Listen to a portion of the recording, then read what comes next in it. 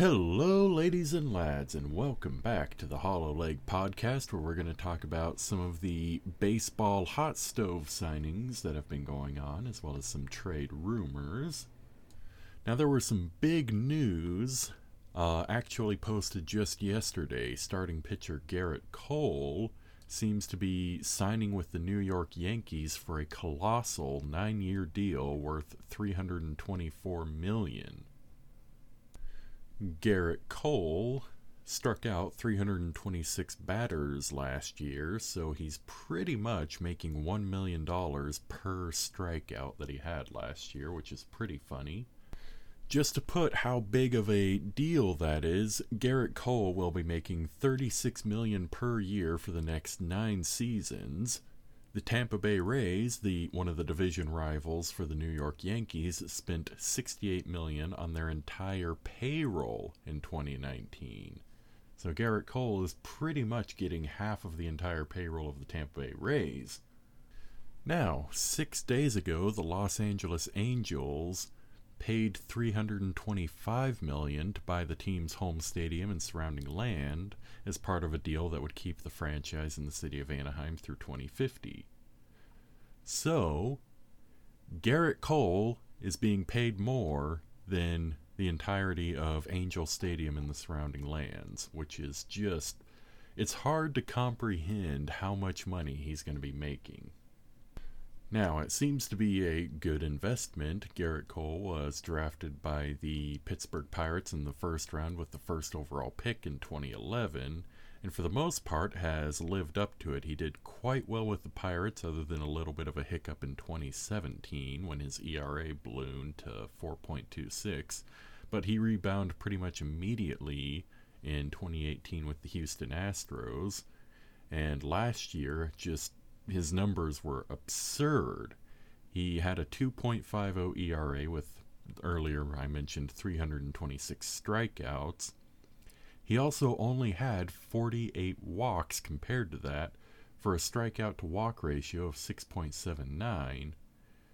He also had an ERA plus of 185, which led the entire majors, as well as a 2.64 fielding independent pitching, which again led the American League. His whip was .895, which again is just, these numbers are absurd. He was just phenomenal last year. Add on top of the solid track record his ascension to be the best starting pitcher in baseball right now, and the fact that he's only 29 years old, it seems to be a very solid and safe investment for the Yankees. Now, the Yankees have shied away from spending big money on free agents this past decade. Brian Cashman has wanted to be a bit more moderate in his spending, and this past decade is the first decade where the Yankees didn't make the World Series. It's the first time that it's happened in a century. They didn't make it through the dead ball era from 1903, when the World Series started, until 1920. So, it seems like they are willing to spend the big bucks to get a premier starting pitcher, something that they've lacked for quite a while. Their starting pitching has been, they've had decent pitchers, but they haven't had any overwhelming starting pitchers, probably since Roger Clemens or the great years of CC Sabathia. Now, the other top starter, Stephen Strasburg, was also taken off the market. He signed a 7-year deal with the Washington Nationals, so he's actually not moving anywhere. He just got a better deal than what he had when he opted out of his contract. Stephen Strasburg is getting a 7-year deal worth $245 million, which seems to secure his future as a lifetime Washington National. He will be 38 years old when the contract expires, and at that point he may be considering retirement. Stephen Strasburg, another first-round pick, the first overall pick in the 2009 draft, has had a pretty successful career, albeit a bit of an injury-riddled one. He got shut down in 2011 for Tommy John surgery after pitching only 24 innings. And although he's never been the extremely lights-out starting pitcher that he was before Tommy John surgery, he's certainly always been an excellent starting pitcher, posting a career 3.17 ERA with 1,695 strikeouts thus far in his career, averaging 241 a season. This past season was only the second season where he surpassed 200 innings, pitching 209 and actually leading the National League. He also set a career high in strikeouts with 251 strikeouts, as this was his first full healthy season since 2014. He was absolutely dominant in the 2019 postseason, which culminated in his 2019 World Series MVP selection. Over the course of the postseason, across 36.1 innings, he struck out 47 and only gave up 8 earned runs. His contract also includes a full no-trade clause, which seems to reinforce that he will be a Washington National for the rest of his career, which I believe is very fitting, as he's been more or less the face of the franchise ever since he was signed on.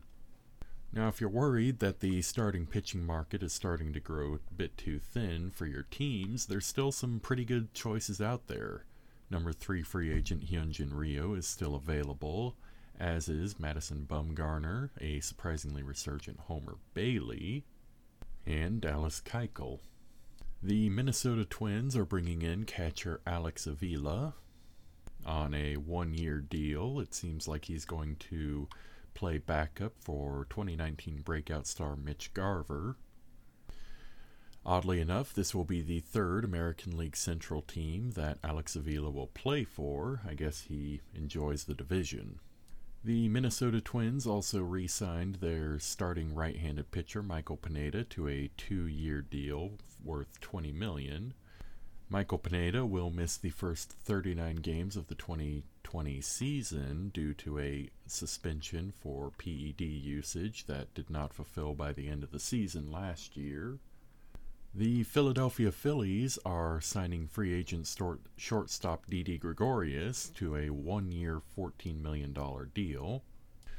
Gregorius was considered to be the top shortstop in the thin free agent pool this year, although he only had .9 WAR due to injuries, hitting a lackluster .238 with only 16 home runs, which is well below his norm.